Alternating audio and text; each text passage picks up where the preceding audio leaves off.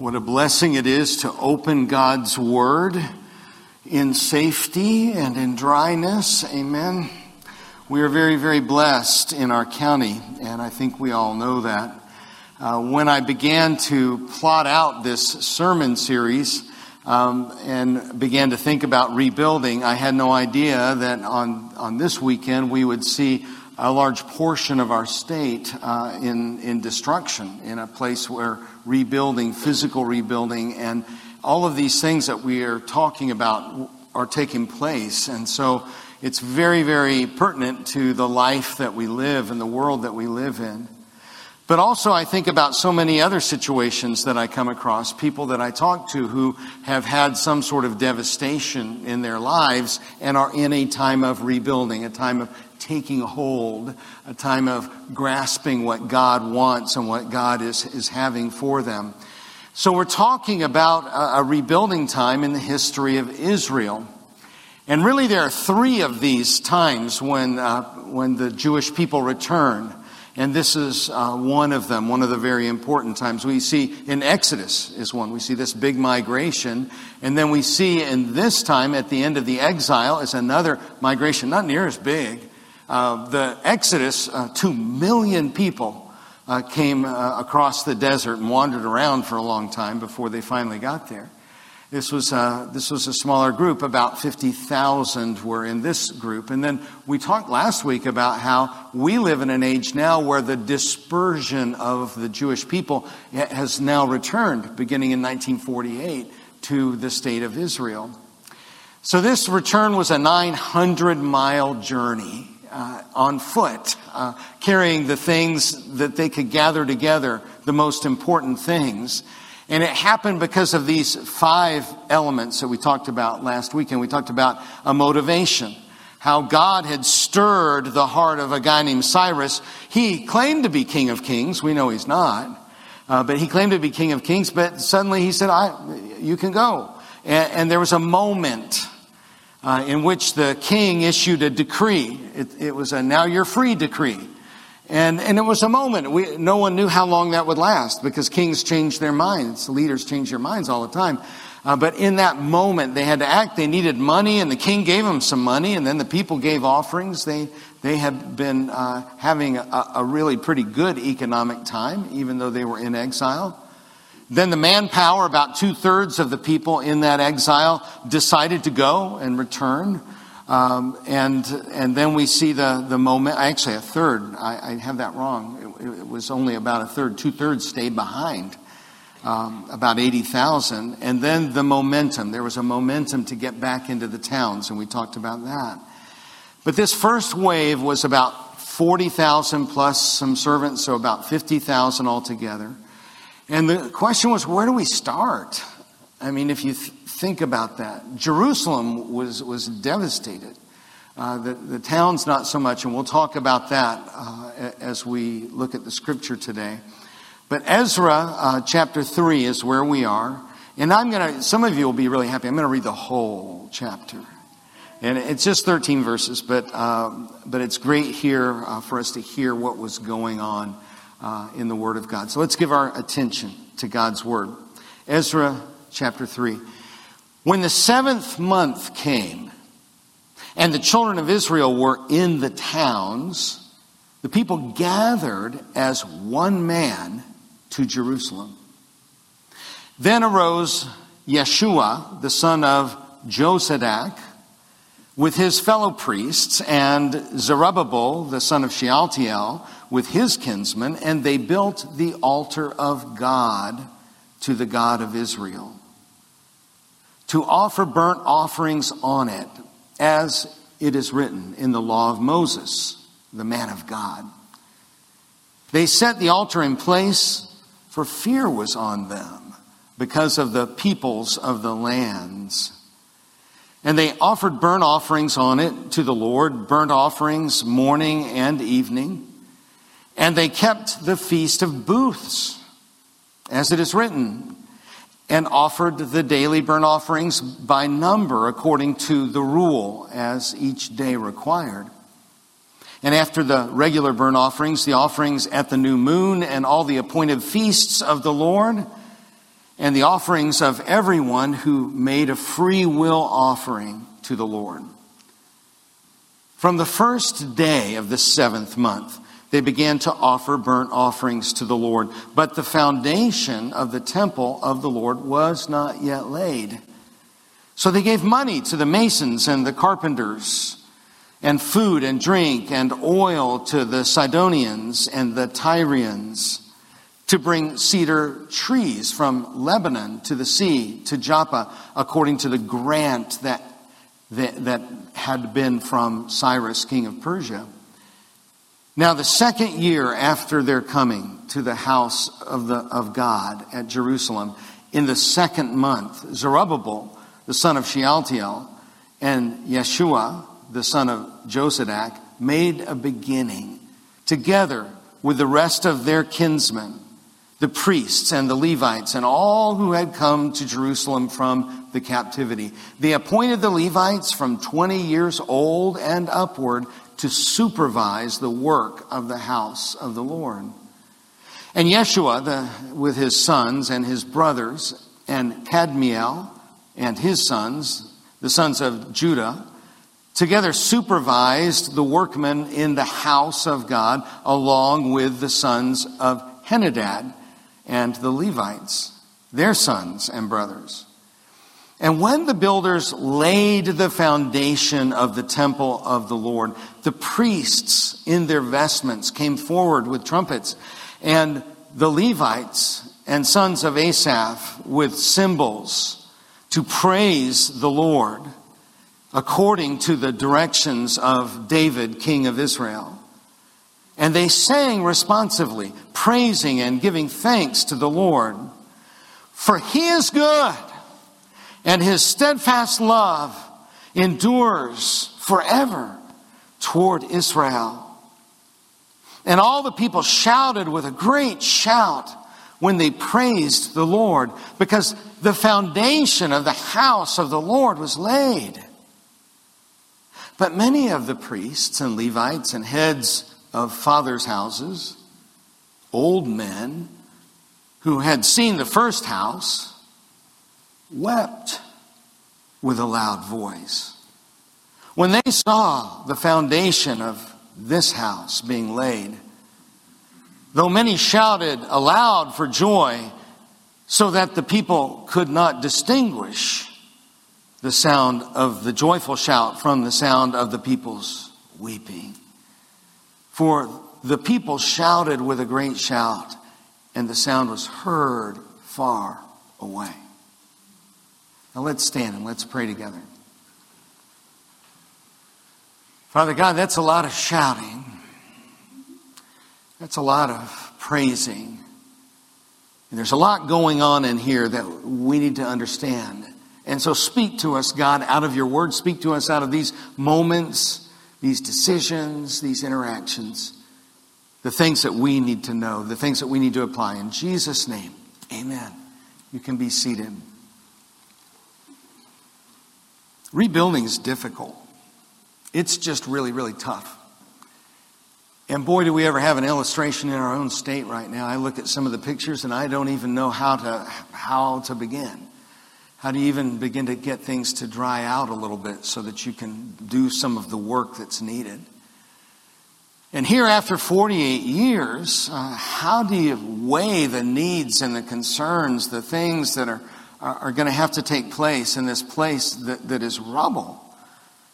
The 50,000 who returned under Zerubbabel, they settled into their towns. So that's away from Jerusalem. The towns in Judah that were all around. Jerusalem was in ruin, total ruin. It was absolutely destroyed. It was a testimony to the greatness of Babylon and Nebuchadnezzar. Show you how big a guy I am. I'll show you how I can destroy. But they settled into the town, so they had some things they had to do there. You know, you've got to find water. You've got to make sure the wells are working. But for the most part, probably everything was there. They didn't destroy all those towns. And everything is made of stone in that part of the world. It doesn't fall down. It doesn't, even begin to decay unless there's an earthquake. So they went into their towns. Now, there probably had been some insurgents who had come in and occupied things. I mean, I don't know what we would call them, squatters who had come in. Some of them may have been some of the Samaritans from the north, the mixed race people that were coming in. But the towns were likely intact when they got there. But they still had to rebuild. They still had to get things going. And the big deal was Jerusalem itself and the temple. That's why they came. That was the motivation. And so they had to set some priorities. And that's really what this whole passage is about, to see what were the priorities? What did they do first? What were the things that they did? Why, perhaps, in that sort of order? And what can we learn from it? And we see that the first thing that they did was they gathered. They got together in unity. They gathered as one man in Jerusalem. That's a phrase you'll find in other parts of the Bible. But when you hear that in the Bible, it means they were together. They weren't arguing at each other. They weren't, griping about who was going to be in charge and this and that and who gets that and who gets something else. They were gathered as one man. It's an amazing phrase. And the thing we really don't want to miss is that rebuilding requires the strength of community. And that community strength is found in unity. There has to be unity. And in fact, if we look in other parts of the Bible, we discover that the power of unity changed the world. If we look in Acts chapter 4, the very beginning of the gospel movement, the gospel church, it says that all the believers were one in heart and mind. That same kind of unity, one in heart and mind. They weren't griping at each other. They weren't arguing about who's going to be first and who's going to be at the right hand, the left hand, or things like that. In this amazing sentence, no one claimed that any of his possessions was his own. Wow. But they shared everything they had. That's amazing. To share in that sort of a way. And where did that come from? We see it in Colossians chapter 3. And over all these virtues put on love, which binds them all together in perfect unity. There's a unity that comes in the love of Christ. And there at the very beginning, we call it the Acts Church. This miracle was happening. I don't think it means that they got all their stuff and threw it in a big pile and said, okay, some for you and here's some for you. But what it does mean is that if someone came in and they said, I have a terrible thing that happened, my roof fell in. They said, okay. And they began to fix it. And I don't know if you've noticed, that's an amazing thing. It actually happens in times of disaster like we're going through, or anticipated disaster. I'll have to tell you that the times I've gotten to know my neighbors the most is in hurricanes. And I remember like two or three hurricanes ago, I was at Lowe's. It was the last place I could try to find some plywood to nail onto my house. And I was in Lowe's and I was standing there and this fella came up and I know he looked familiar. Oh yeah, he's one of my neighbors. I couldn't even remember his name. And he came up and he said, how you doing? And I said, well, getting ready. How about you? Yeah, getting ready. We're trying to see what's going on. He said, how are you going to get that to your house? I said, I don't know. I'm going to put it on top of our van and strap it on there. He said, oh, no. I've got my truck. And so we loaded it into his truck. And I got to know this neighbor a whole lot better as we worked together. He said, can I help you put that up? Yeah. Oh, yeah. Have you seen that? The way that works sometimes. And it's sometimes in the hard times that we find a connection. And we need connection. If we're going to rebuild, we need community. And you see, that goes against a lot of what we get in our culture. Our culture boasts of our rugged independence and self-reliance. And we tend to want to, I'm going to do it on my own. I can do it myself.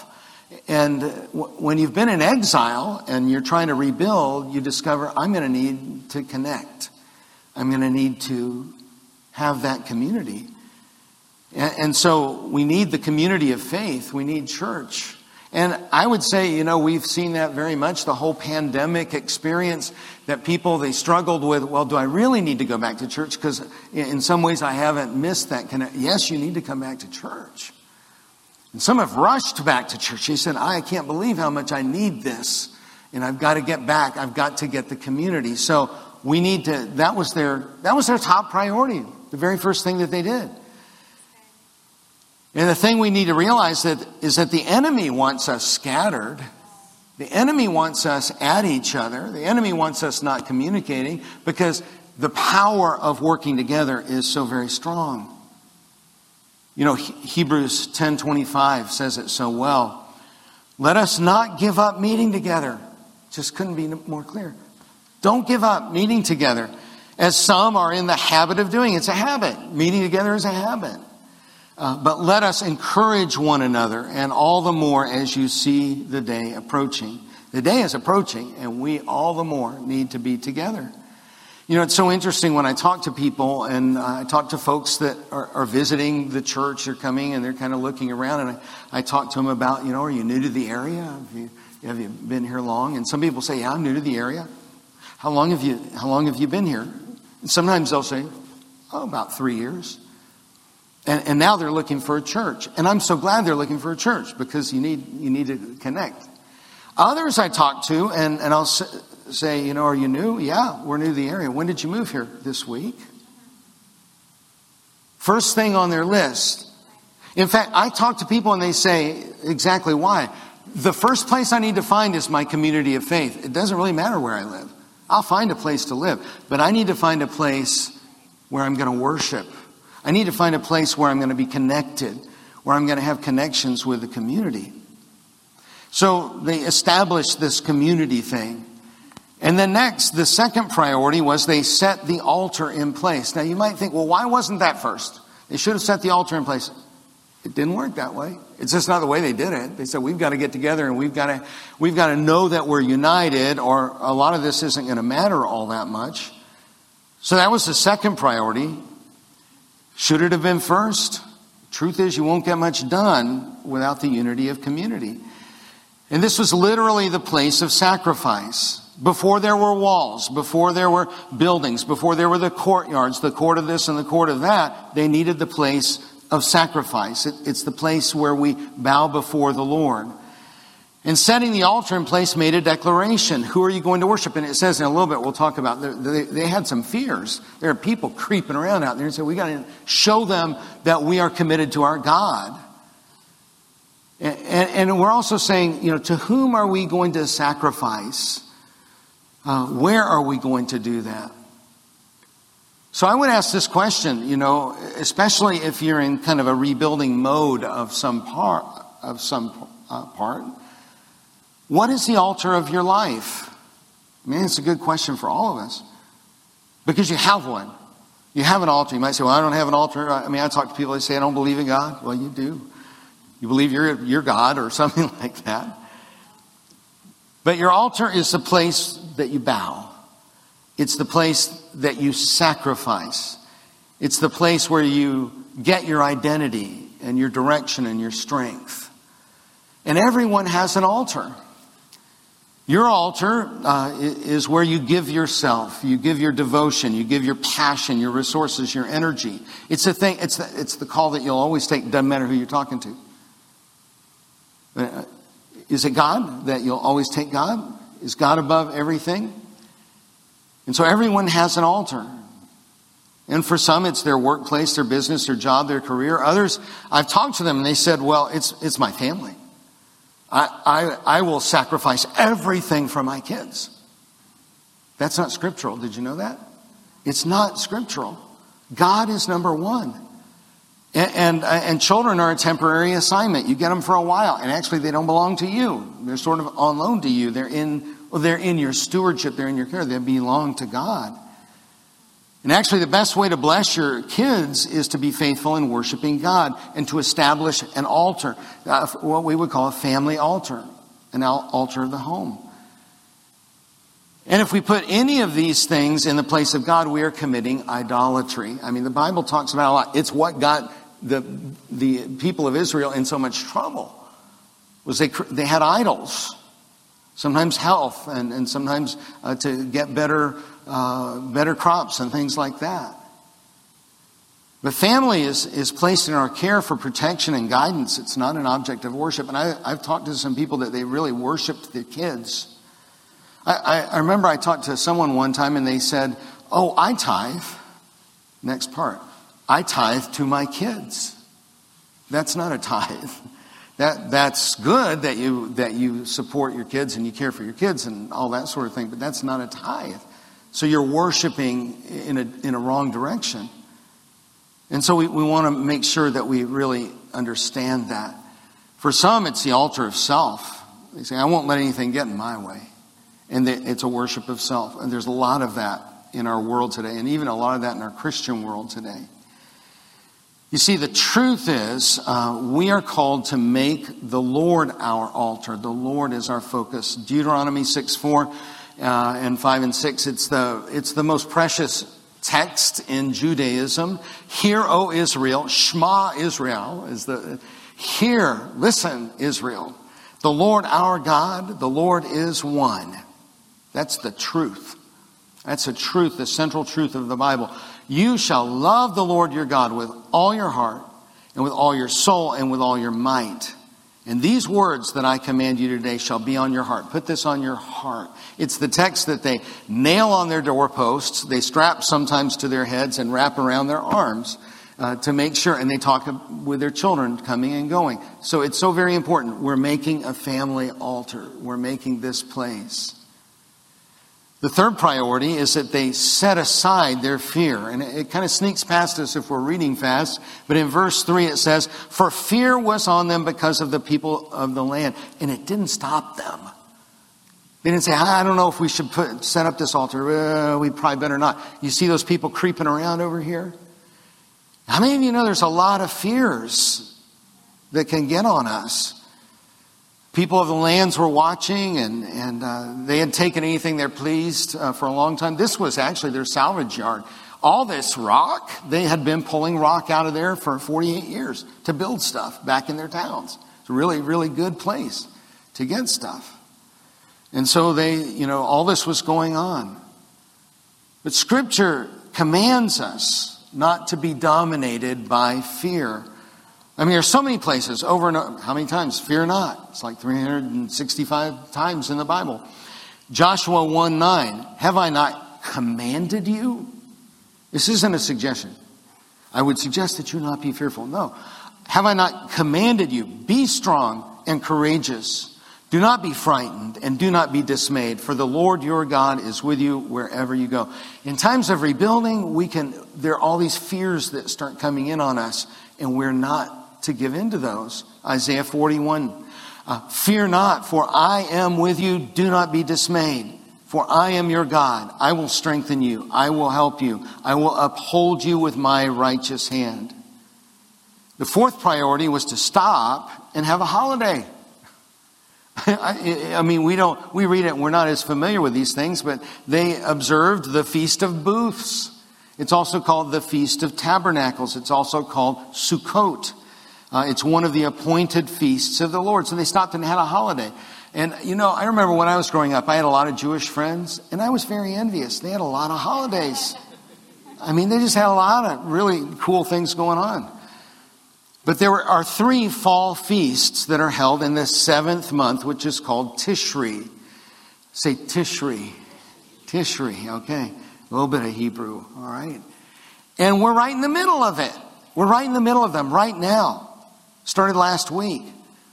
The first is the Feast of Trumpets. That's on the first day of the month of Tishri, which was September 25th, and it's observed through the 27th. It's the New Year, and it's called Rosh Hashanah. Say that with me, Rosh Hashanah. And Rosh Hashanah means head of the year, or the first of the year. It's their New Year. And it celebrates the hope of Messiah at the New Year. The second is the Day of Atonement. That's on the 10th day. That we call that Yom Kippur. It's a confession of sin. It's a time of atonement. That's this week, October 4th and 5th. And then the Feast of Tabernacles is on days 15 through 21. That's the one they're talking about here. Sukkot. And it's one that's commanded.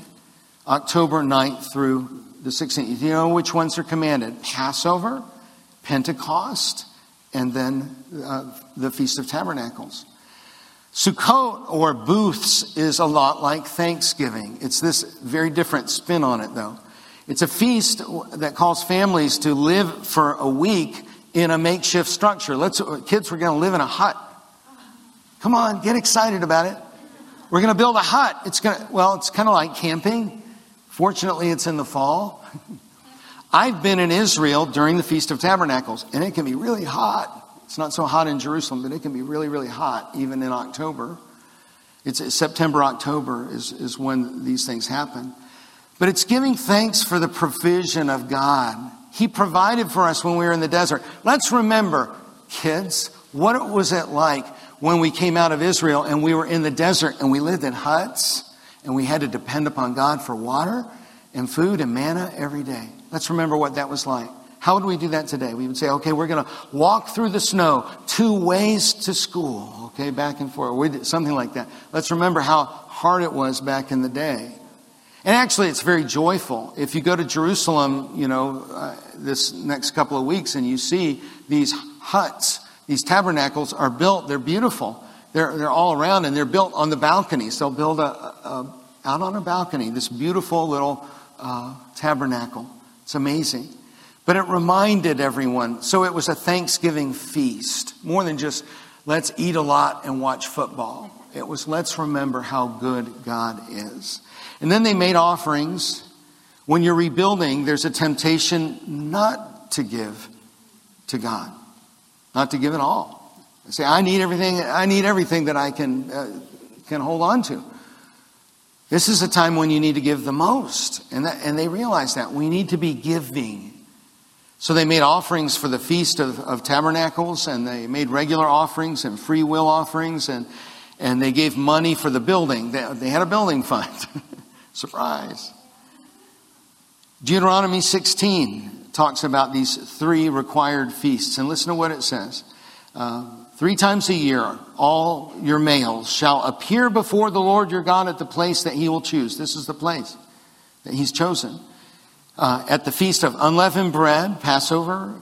At the Feast of Weeks, that's the Pentecost. And at the Feast of Booths, those 3 times. By the way, we know Jesus, he went to Jerusalem 3 times a year because he had to. I mean, that's just what you had to do as a Jewish man. And listen to this. They shall not appear before the Lord empty-handed. So part of worship, part of coming and worshiping is to not appear empty-handed. Sometimes I talk to people and they say, well, I just can't give. There's anything. Yeah, you really aren't worshiping unless you come with something. Jesus talked about the widow's mite. And there's always something. There's always something to give. And you'll be amazed at how God responds when we begin to give, even out of our very small amount that we have.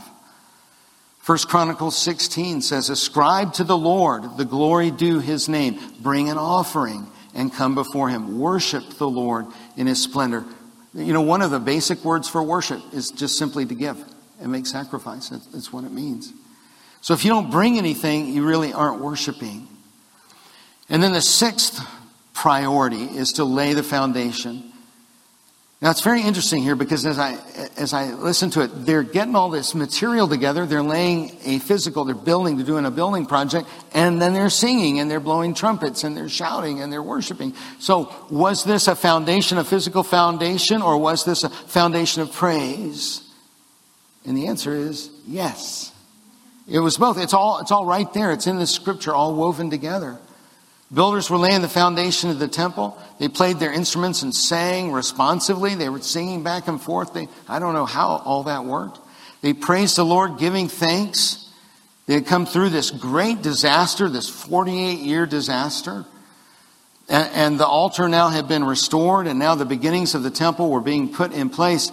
And this was their foundation of praise. We need a foundation of praise. If you are rebuilding in your life, no matter what's happened, if you're rebuilding in your life, you need a foundation of praise. And so it's not just about showing up. It's about opening our voices and our hearts to him. And what did they sing? They declared his goodness. I love this. Here's the song, the words to the song. For he is good, for his steadfast love endures forever toward Israel. There's 2 things there in that little phrase. He is good is the Hebrew word tob. Say that with me. Tob. And tob means, get this, beautiful, best, better, bountiful, fine, gracious, joyful, and kind. He is beautiful, best, better, bountiful, fine, gracious, joyful, kind. That's who He is. Who He is. He is good. We sing a song like that, don't we? He is good. But then His steadfast love endures forever. That's what He does. It's this marvelous word, chesed. You have to kind of clear your throat when you say it, okay? If you're going to say it properly. Chesed. And it's loving kindness, steadfast love. It's what He does. So He is good, so He does this steadfast love. This loving kindness toward us. And then the last one. The last one is that the sounds of joy overcame the sounds of sorrow. It's really kind of a difficult passage, difficult to read, and it's difficult to study. It says that many of the priests and the Levites and the heads of the fathers' households, the old men, had seen the first house, and with a loud voice they saw it being laid. Many were shouting for joy, but many of them were weeping.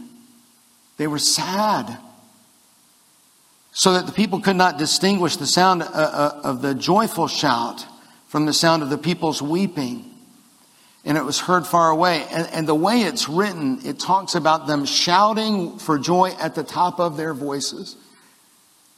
Yeah, think about that. Where do you experience that? At a football game is about the only place that where it's so loud, there's a roar, and it was drowning out the sadness of that moment.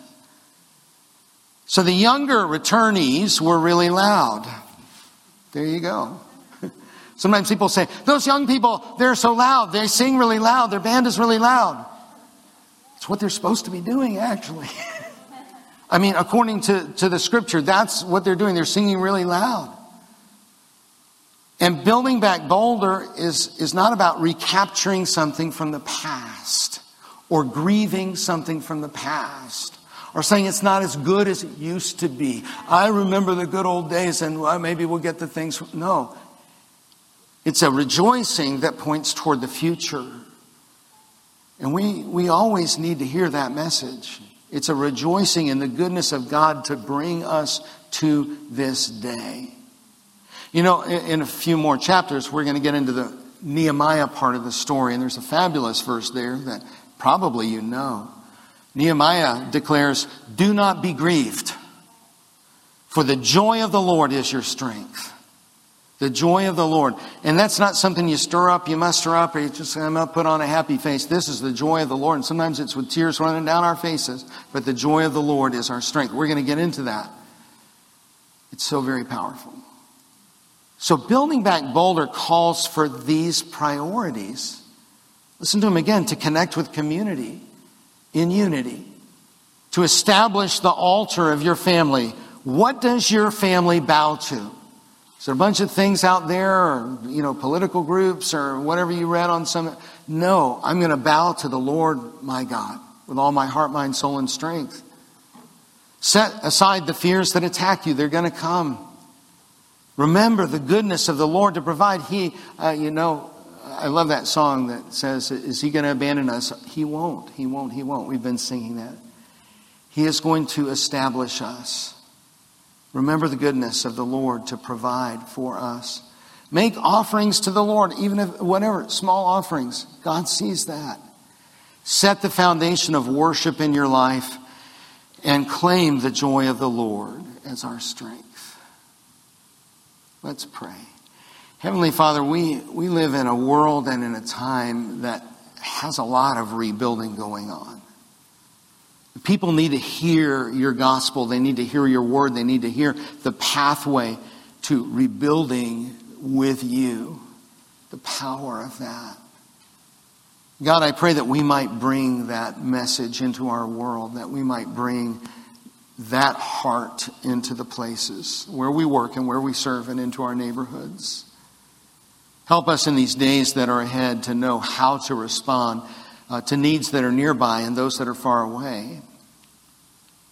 And Lord, as we may be rebuilding in our own lives, help us to set the priorities. We pray in Jesus' name. Amen. Now we're going to receive the Lord's Supper, which is a remembrance. It's a way that, in much the same way that long ago they said, we have to remember how good God is.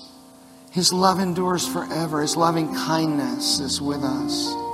We have to remember the times that He brought us through the desert. He brought our people through. He's going to do it again. He's going to do those things again. And so we remember what Jesus did for us. We remember how much He's given for us. If you need the elements for communion, if you'll raise your hand wherever you are, Paul's waiting, okay? Anyone else? And down here, anybody else that needs the elements for communion?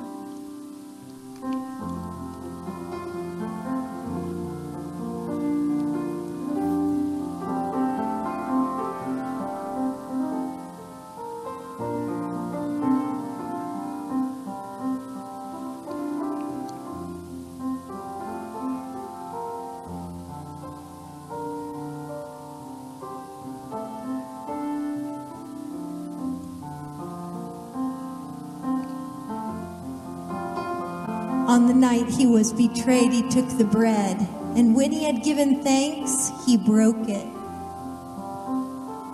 and said, "This is my body given for you. Take, eat, do this in remembrance of me."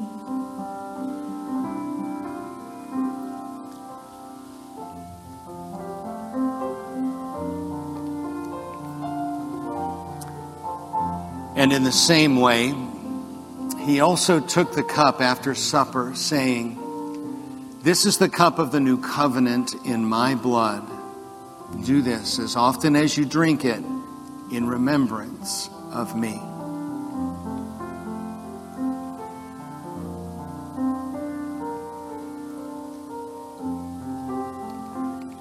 Father God, we thank you. We thank you for all that you have done, that you have brought us to this day. And in gratitude, we say, you are good. You are good. And we thank you for your loving kindness that is extended to us again and again. We thank you for your grace poured out so that we might walk with you in eternity. God, we thank you, and we remember that great price paid for us. Bless us in this time of remembrance. In Jesus' name, amen.